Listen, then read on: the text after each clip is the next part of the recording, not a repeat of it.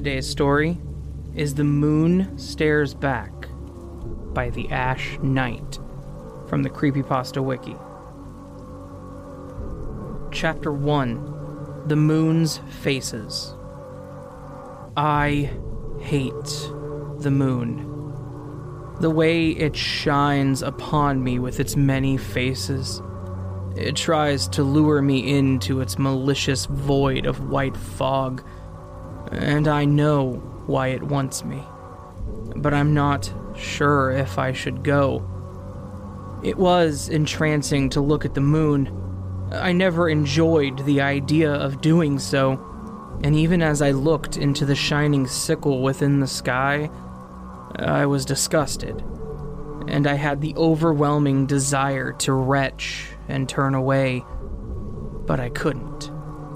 The way the moon spoke to me, the way the moon smiled, cried, and laughed with me, the way that it wanted me, like a nagging childhood friend who would call upon me and ask to play on a hot summer's day.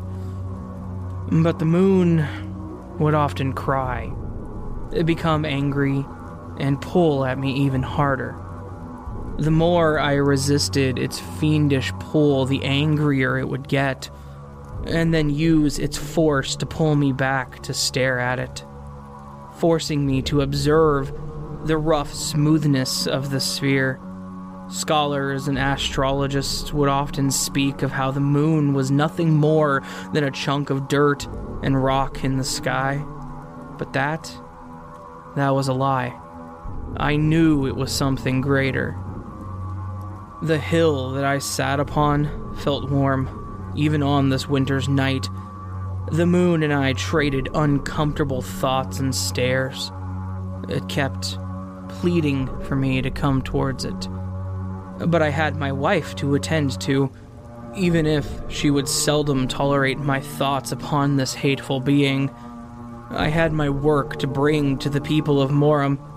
I knew not what would happen if I came to the moon, but I knew it would be great and awful. And as I had stared at this moon, my eyes unblinking and my face unturning, I had realized my head started to feel like feathers. But my head would sway from one side to another, eventually getting heavier and heavier. My limbs would grow rough like rock. My ears would produce a high squeal like the cry of a newborn baby piercing it. The moon seemed to yearn for a mother, but it was time to go. My wife was awaiting me. I did hope. I laughed to myself that she had left me for the sun and moved on way back to the sleeping city of Morham. The trees that encased me didn't move as I scurried back to Moram. The whistles of the wind protected me as I tried to avoid the moon's guilty gaze. Like a scolding mother or desperate friend, constantly it stared at me with bulbous eyes. Blue, the iris seemed to be. A weird, infant baby blue were the crying eyes of this celestial being. I passed through the groves that would shroud me from the moon temporarily, until I could move to the next grove through the next orgy of trees that would hide my guilt and my duty. Entering through into a field of barley and sunflowers, I walked swiftly as I tried to avoid the moon's ego. I would stare into the thick, tall, thrusting fields of food and flower, only to look away quickly and walk almost to the point of running. Moram slept through the night, except for a tavern that would always have wench and degenerates stumble through its breaking doors, only to laugh and fall into their own filth. I ignored it, rushing past the Moram University and into my warm, 2-story house where even the moon could hopefully not penetrate. But I would study this moon. I would overcome its desire and find out what it wants. I promised myself that. I went to my bedroom, where my wife slept soundly. The House of Seven Gables, which was a strong talk in Moram even with men, lay at her bedside, almost finished. She slept even with the burns of 1,000 suns on her face, acquired when the bakery she used to work in caught fire. I crept through and snuck under the silk sheets, feeling hot and pressed under them, but it was fine, for the moon could not see me here. I went to bed knowing that one day I would own the moon. Chapter 2: What the Moon Brings. I awoke to the regular sounds of young children being pushed by pony and cart through the street, laughing uncontrollably like I hoped my child would one day. But I woke in a cold sweat, hot but not, wet but dry. I sprung from my bed like a grasshopper only to notice that it was still nighttime. I assumed that I had woken from a fever dream, a dream that I could not remember, and when I tried, it only gave me head pains and a cold spine. The children outside must be nothing more than undisciplined, so I rushed to the window in my fever state to give them a lashing, as my wife and I needed our sleep. She had seemed to have been woken already as she was absent from our bed. But it wasn't just the odd child or two. The street was filled with people. Child on pony and cart, of course, but also men who went about their day, smoking pipe with tobacco, reading the papers, and chatting with other men. As to what they talked about, I did not know. My senses were fleeting, and as I panicked, I could not tell as all the voices merged into one. The women walked with school children and made their chat with other women, laughing and snickering, trying to ignore anyone beneath their social status. I felt as though they were talking about me, mocking me for my research and ideas, as they often had. But it was night. The sky was black and vacuous, except for the moon. The moon was greater than before. It did not appear a small figure in the night sky. It was angry because I hadn't answered it. It came down in an attempt to make me feel shame and regret, now confident and strong enough to call to me directly, angry that I did not answer. It illuminated the night's sky like the gas lights in our streets. It made everything visible in the harrowing darkness. I got dressed hastily in a black suit jacket, striped white pants, and rushed downstairs in order to find my wife, who was still absent. She must have taken to the market to buy meat and milk, which was fine. I didn't need her approval, as she would still doubt me, even with the proof right in front of her. They all would still doubt me. My hair was a mess.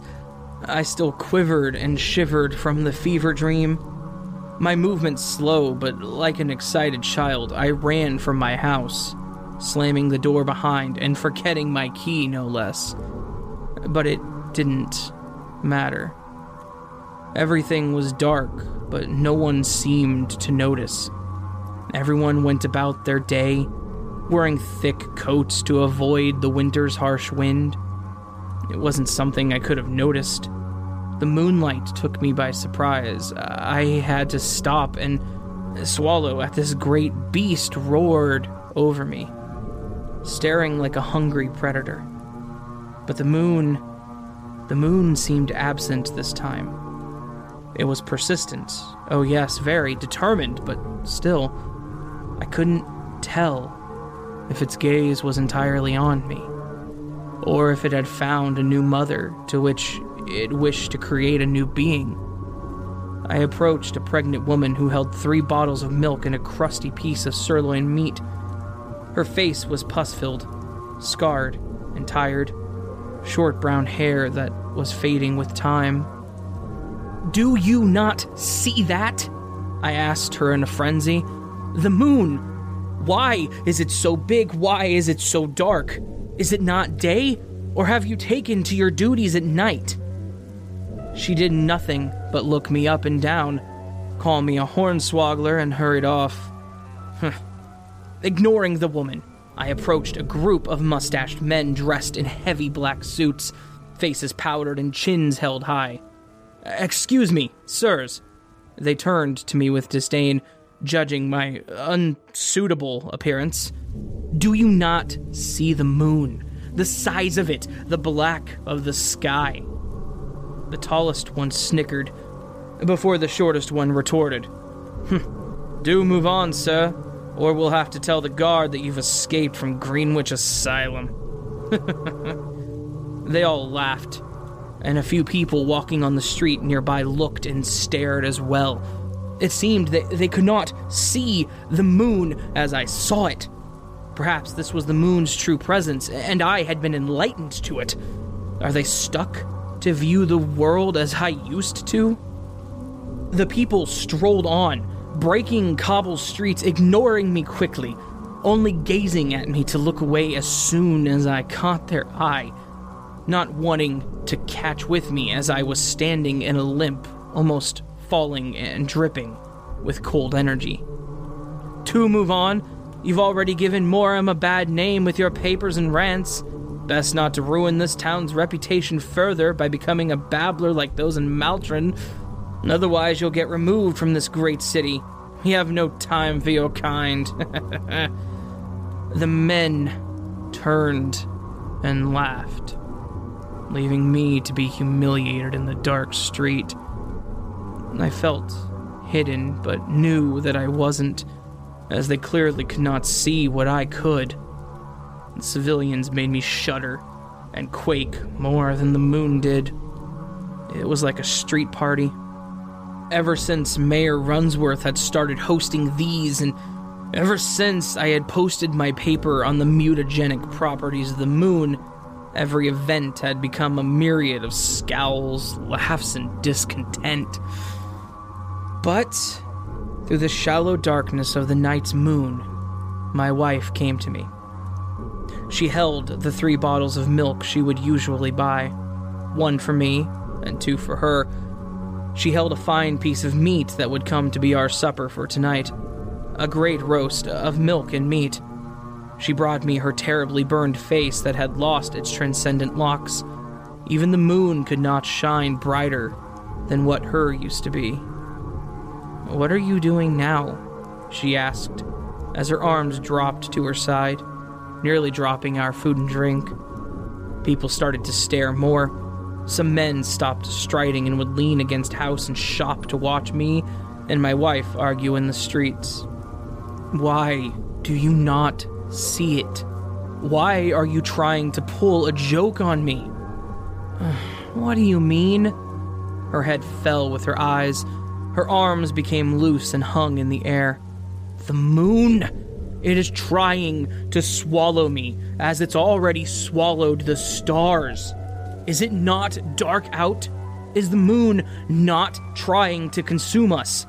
If not, why does my vision lie to me?" "Because you're a freak!" the tall man roared, and those within earshot laughed softly and meekly at my expense. I didn't, though. Not even a good insult or joke. I looked to the moon once more. My body ached once more. My head swayed like a boat in a storm, and my ears screamed so much that the sound of the laughter were almost drowned out. "You need to come back inside." Her voice cleared my ears, and she rushed to me, leading me back inside, where she set me to bed and told me how she would have to run a message to my work and inform them that I would not be coming in. I could not escape the cold sweat, nor the pure vitality I felt from this discovery. Nor could I hide from the moon. Its inexorable glow invaded my room like an unwelcomed intruder. I stared into the moon, and I relished the idea of finally being able to study this beast, to find out what it truly wants and how I might understand it, but I couldn't help but wonder, What if I am seen as a laughingstock? As a blind fool without clarity? Well, I guess they wouldn't be wrong. The moon seems to have chosen me and has inflicted some curse upon me. Maybe I will wake up to a better world, a better place, one where I don't feel like this, one where I can smile and be joyous and happy once more. And I wonder what that'll look like. Maybe when I own the moon, this will happen. Chapter 3: The Moon's Spirit. The moon was still there when I woke this morning. It had retreated back into the sky, but not before turning a devil-like red. The moon in the sky had mixed with this red color to create a deep, red, dark as blood avatar, illuminating the clouds into a deep pink and purple satin that showed every single cloud frozen in their movements, too scared to move, lest the moon retaliate. I awoke from my bed, drenched in the unnerving sweat like I had the previous night. The sky did not scare me. I was ready to see what the moon would teach me. I left my bed in a hurry, noticing the absence of my wife once more. I assumed she was out again, with her friends at the women's club, or picking up food for us again. I had assumed I was in the same state that I had gone to bed in. Or maybe the moon had taught me something, and I was in a higher state. The true state. The people were still the same. The men still squalled and smoked. The women still laughed and loved. But it wasn't the same. It couldn't be. In this distance, crawling across the church where I pray every Friday, was a great creature. Its limbs seemed to be old and decaying, attached to the church the same way a spider attaches to the wall. Its brown, brooding body had 7 pointed daggers for legs that seemed pinned into this creature in inconsistent places, stretching at least 15 foot wide. It hugged the church with its protruding eyes. Sun-like orange were its irises, and a deep gray were its sclerae. Its eyes darted like a violent sprawled out across its back. There were 5 eyes on this one. 3 of them were large, whilst the other 2 were short and stout. Its skin, it seemed patchy and rough, like petting a dying dog. White and dying fur with some tendrils or tentacles spewing from the skin that erupted into a mass of patchy blackness that came from various places on its body. It was nameless. I could not name the beast after me if I wanted. It scuttled on the spot, looking for something to maim. It did not scare me the same way a lion might scare me. It would not pierce my body with a large leg, but rather tear apart my reality and then eat me. These spider creatures seemed to be placed everywhere. They hugged the walls of buildings, using a weak network of nets and webbing that a couple of spiders seemed to cling to. The houses and buildings and the churches and shops that I could see from my second-floor window had these spider creatures on them. I had no clue to why. I wondered if one was on my house. But I would have heard a creature of that magnitude on top of my house. Or would I? I have no idea how long I'd slept. The passage of time has eluded me so greatly that I had no clue to the time of day.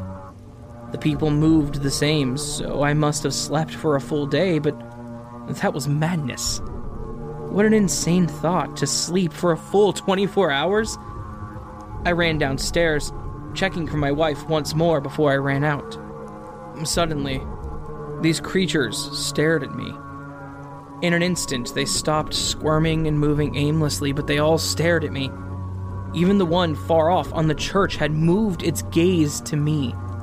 They stopped their scuttling, as I walked down the street to peer and gaze at me, unflinching and unmoving. On these creatures, I was able to notice an orgy of small mouths on their backs, something I had not noticed before. They were short, with tiny curved teeth like an elephant's tusks. Hundreds, if not what seemed like thousands of these mouths moved in size. They chomped and ate the same way I would, chewing, but at what? Nothing was there to satisfy them. Maybe they were getting hungry. The bustle of Morhem seemed busy as ever. I seemed to still be prevalent.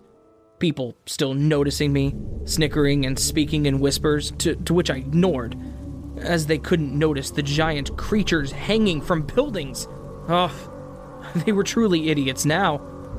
I wondered if these were the true gods, and had they chosen me to be their prophet, to bring their divine message to these plebs? And this is why I saw all this. I would be the next Messiah, perhaps. Were they judging me? I wondered as I crept through the plazas of Morhem. I wanted to cry out to the Morhem residents, to tell them of these spider creatures so they might join in my fascination with me and help me to understand what was going on. But it all looked so unreal behind the red moon and this purple sky. But I knew this is what the moon wanted from me. This is why the moon was so desperate to talk to me. Whatever I had thought the moon wanted from me was a lie to myself. But soon the moon would show me what it wanted. I walked for a short while, trying to stare back into these creatures' eyes, but at the fear of upsetting them, I acted as to ignore their gaze. I saw cats and dogs that would often roam the streets, and upon them, as I saw on every earthly creature I came upon, would be these small insectoid-like creatures, in a swarm of about 30 to 50 floating around these animals in a small swarm. As the dog walked, the insects followed, desperately fighting to fly over its back. They were small, numerous, and a glowing white that hid their small faces from my gaze. A small cat I had made friends with in my original realm came up to me, bringing these insects to me. Like hundreds of fireflies, they moved themselves to hover over behind the cat's back, following as it rolled over for me to pet its stomach. I petted the cat with one hand so that it would not flee, and I tried to catch and kill the insects with my other hand, so that I might observe what the moon was showing me and somehow convince someone of this place, whatever it is. However, as I attempted to grab them, they faded into the air, turning invisible somehow, only for my hand to be bit from seemingly nowhere before the insect would reform from the air and rush behind the cat's back once more, ignoring me. I tried this several times before giving up, mainly because an old haggard woman yelled at me, "Freak," and then went on to call me a loony and a pisspot. They were insane, for they could not see this. I went on for several minutes longer. The moon stayed in the sky. The clouds refused to move, the spiders stared, and the insects hovered, all in front of this nightmarish sky. But as I rotated around this circular market street in a casual attempt to find my wife and avoid the spiders' stares, I was happened about by an off creature. It was hovering, at least 2 feet off the ground, a mass of gray and white tentacles, like an octopus in the way they were built, but they were without suctions and were mere tentacles. Thick and slimy they were, rubbery and long. These tentacles attempted to outline a body of sorts, one that was hunched and squatted. It had no eyes, nor any way to see where they might be, but it had 2 human arms that sprawled from its side. The arms were cracking and loose, but rigid and tough. They were loose and made from the same tentacles that its body was, but they were serrated. They were as stiff as human arms, as it seemed to raise them, pointing them at me, before rushing towards me. hovering on the ground, levitating, but an unknown source. I scurried to my feet in an unknowing ramble. The people around me didn't offer me any help, nor offer me the comfort of acknowledging the creature. It moved to me in an unholy way, showing me its many faces. As I looked desperately and scanned its body for any semblance of eyes, I was at a loss. I couldn't turn away from it. My body grew stiff and numb. My head light and my eyes lost control of themselves. Unlike the spiders, who had seemed to have lost interest in me. The people of Morhem only gave me mockery and grew angry and confused as I screamed and shouted violently for someone to take this creature, forgetting that this was the moon's doing. I was trapped by this creature. It was pulling me into the malicious void that was its tendrils. The claws that protruded from the massive tentacles lifted themselves into the sky before collapsing down into my chest. I screamed in anticipation of the pain, but was left with a strange, wet feeling, as if I had awoken from a fever dream and then been dried from the inside out. Sweat filled my brow and body as the creature filled me with some force that made my eyes heavy, and I thought I was dying. It felt like dying.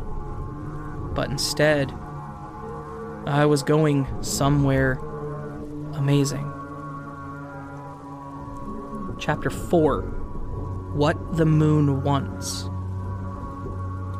I woke up on a beach, still sweating, even though there seemed to be no air, hot or cold. Nothing stimulated my eyes.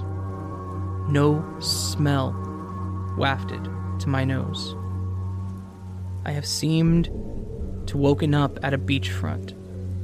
The sand permeated my bare skin, as I had appeared to have been stripped of my clothing. I stood up quickly, covering myself, and darted my head to see whoever might judge my frail body. I was relieved to see that no one was around, but that was before I realized where I was. Well, actually, in truth, I did not realize where I was. First thing I noticed was the complete lack of a beach behind me, and instead was a host of nothingness. Sand is all that seemed to stretch in every direction outward, just like a desert. But unlike a desert, the sand seemed to turn bleak and dull and gray and fade in obscurity on the seemingly horizon, where an empty crescent of a view is all I was allowed to gaze upon, which led me to view the sky, in which it didn't seem like a sky at all. Instead, it was just nothing. There was no ordained color to it, no cloud to draw safety from. It was just an empty color of white mist and fog that seemed so untouchable and distant. I could fly for eons and still never reach the top of this sky, it seemed. The sea itself was no different from Odd Happenings. The sea was the same as any other sea was. A dark, abyssal blue, but it didn't form waves. It had nothing pushing or pulling it that would make the force against the beachfront. Instead, it stood motionless, not moving nor blinking at me, staying perfectly still except for the gentle pushing of the waves that would fade into the beach bank into seemingly nothing, evaporating. It was like the throwing of a ball, but with no one to catch it. I stared into the sky. The empty milk of this place made me feel unwelcome. I felt that it was pushing away from me, not pushing me into the sand, but trying to push me away so that it could pull me back. I hate the sky. Not long did I stare into the sky and see before the creature that had took me to this internal place had come back, but with numbers. Creatures the same design and horror of the first came from this sand, it seemed. coming from the sands the same way smoke rises from a flame, re-evaporating into the air. In this, I realized that the creature I had seen in Morhem had not been a single creature like I had so thought, but more like the spider things that had clutched to the walls. They seemed to be their own species.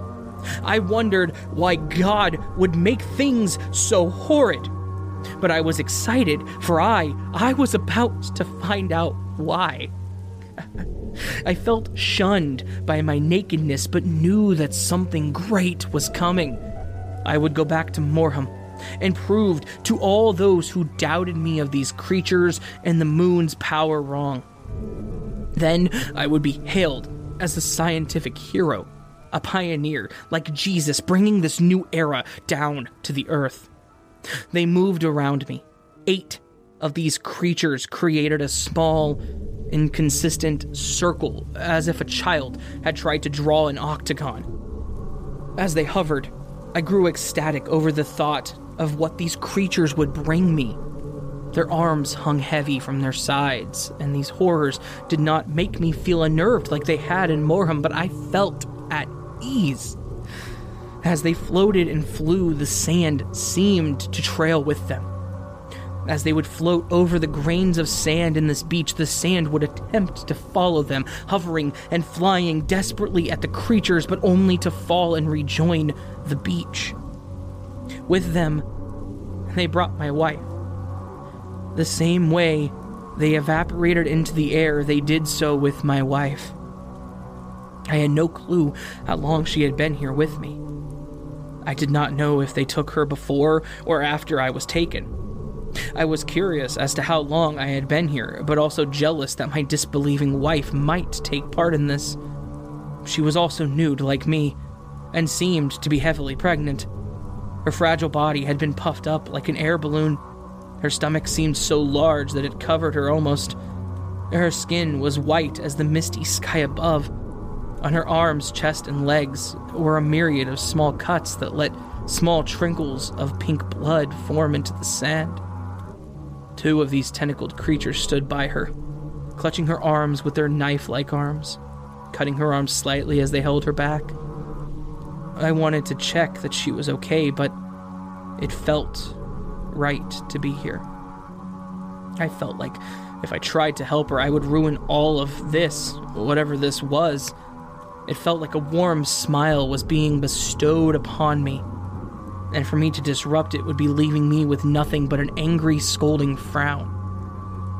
God, she wailed, I'm so nauseous. Oh, darling, darling.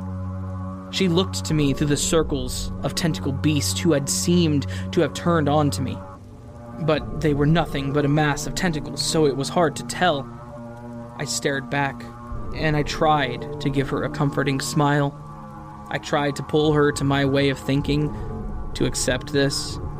I didn't want her to hate all of this, but to embrace it and stare back. I knew it. I knew it. I knew you were special. That all your words and talks and dreams and visions weren't what they claimed to be.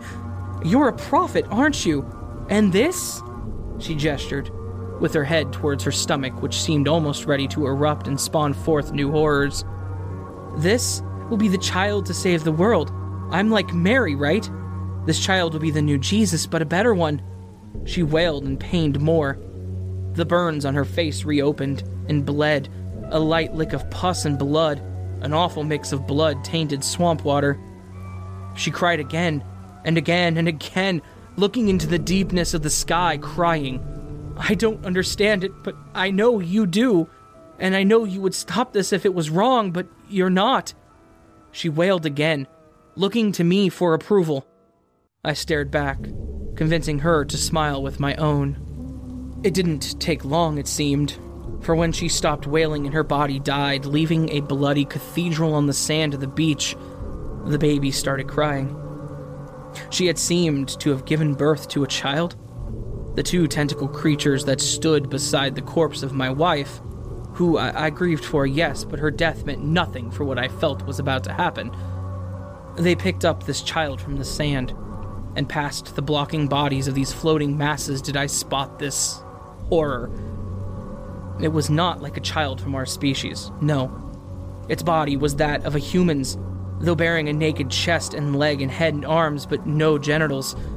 It had long, sprawling hair of a man who did not cut his hair for a decade. The sands of the sea tried following the strands of hair the same way the sand followed the tentacles of those creatures. Its mouth was wider than a human baby's, as it seemed to be naturally elongated, leaving a black empty pit that I could spot in between its breaths. Its arms were longer than mine, and the skin was tight around them. No blood or muscle seemed to be in the arm, leaving the skin to wrap around the bone instead.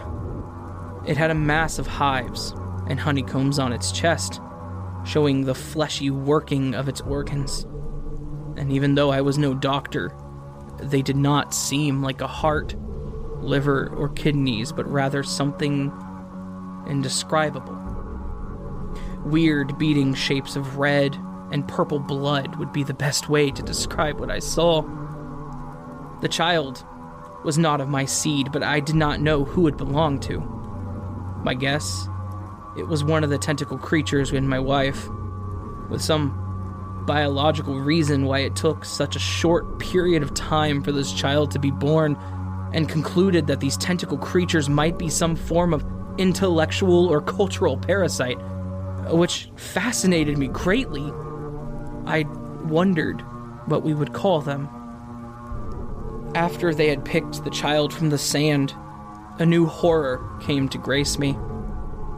Dropping from the mist in the sky, splitting the sky only for it to reform, this creature was as big as the spider creature I saw in Morham, if not bigger. A hound in the way it was constructed, but not in the way it was built. It had two front standing legs that had claws on its toes that stretched longer than my hand. These legs seemed to have ridges that were 20 ridges long and connected to its body, which was fat and heavy like a cake roll, but it didn't get weighed down from this, it seemed, as it descended gracefully from the sky. This god's face seemed to be an orgy of eyes and tentacles. Some tubular veins protruded from its heavy baby blue neck and body outward. They were colored a raw pink, and I had no idea to their function. Between these tentacles seemed to move a complex system of tunnels and veins that moved two green orbs, the same color of pine trees' leaves through them. 100 tentacles, I'd say at least, that came from the beast's wide body and face. On its hind legs stood large growths of flesh that were angled in the shape of knives so that it could cut quickly with them. A defense mechanism, it seemed. All in all, the most peculiar thing about the creature was an absence of connection. On its back, facing away from its face, were 5 large, thick tentacles, like the ones the tentacle creatures were made from. But these tentacles did not attach to its body, but rather lingered closely between the spaces of it, like 2 magnets not connecting, and as it swayed its body, the tentacles moved with him, like a needy child wanting its mother, holding on to her for dear life. The creature landed on the beach with me, ignoring me, however, and turning its focus onto the baby that my wife had birthed. It moved the baby with its front legs, turning it over and violently pushing it across the sand before the tentacles from what I assumed was its face elongated and stretched and grabbed this baby, tossing and turning it within the air before they wrapped around it. Tentacles suddenly pulled in every direction, snapping the baby's body into pieces, not leaving it to rot on the floor. It consumed every inch of flesh my wife had produced.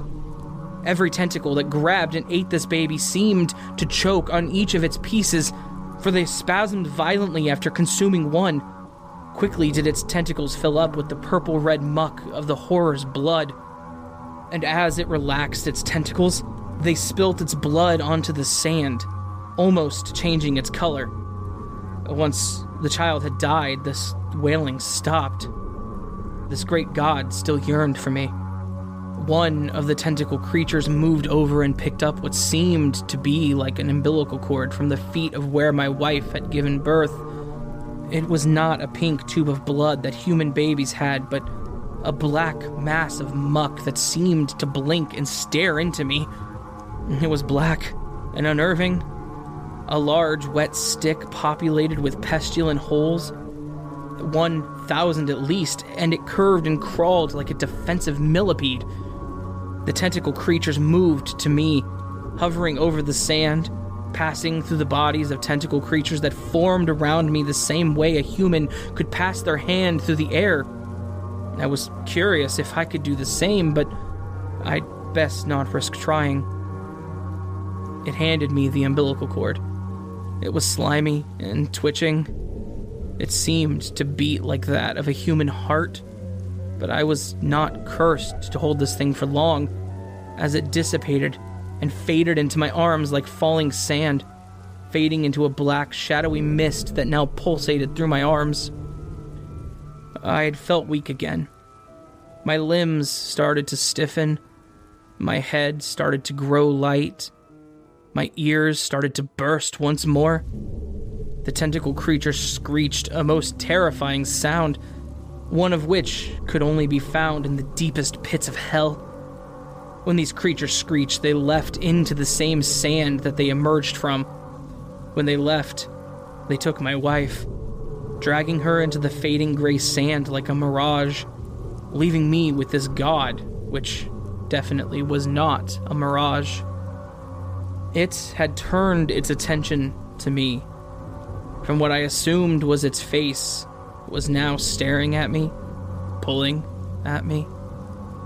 The blood from the infant seemed to shine on me, but I wasn't scared. Not anymore. I felt safe with this beast. I was in the void, and I knew that I would soon embrace the moon. I knew what it was going to do. I knew it. I had told people for decades. I had told them my dreams were not of fiction, but a foretelling of what was to come. I did not feel scared. For the first time in a long time, I was only angry at myself for not figuring it out sooner. If I had only stared back, this would have all happened sooner. I smiled and cried, and I laughed with this god. It approached me, every step twisted and slow, its arms bent weirdly, and it had to lift its legs high before it could reach the apex of its step, and therefore took a wide step where it would stand in the air slightly. Almost like the creature was not meant to walk, but being forced to stand like some circus bear. It came face to face with me. I tried to hold my stomach by focusing on the green orb that still traveled between the beast's tentacles, as it was the least horrific thing I could look at. It took a short while before I felt the pain again, the screeching in my ear that made liquid dribble from it, the lightness of my head that nearly took my consciousness, and stiffness in my limbs that made me collapse from an unknowing weight. But I was not afraid, and did not fall crying nor kicking, but smiling. And as God looked over me, its tentacles spurted out once more, seeking me, but I was not afraid, for I knew this would happen. The tentacles moved on to me, latching like leeches, but they did not take anything. In that exact moment, I knew everything.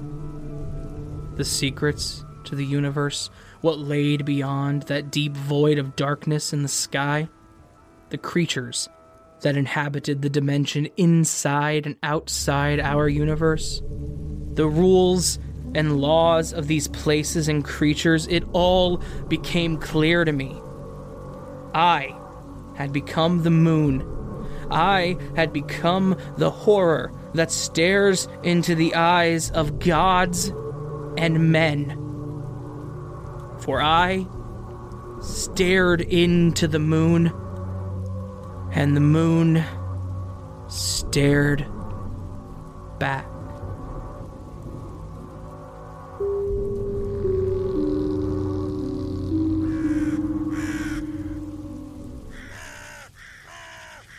So that was all 4 chapters of The Moon Stares Back by Ash Knight.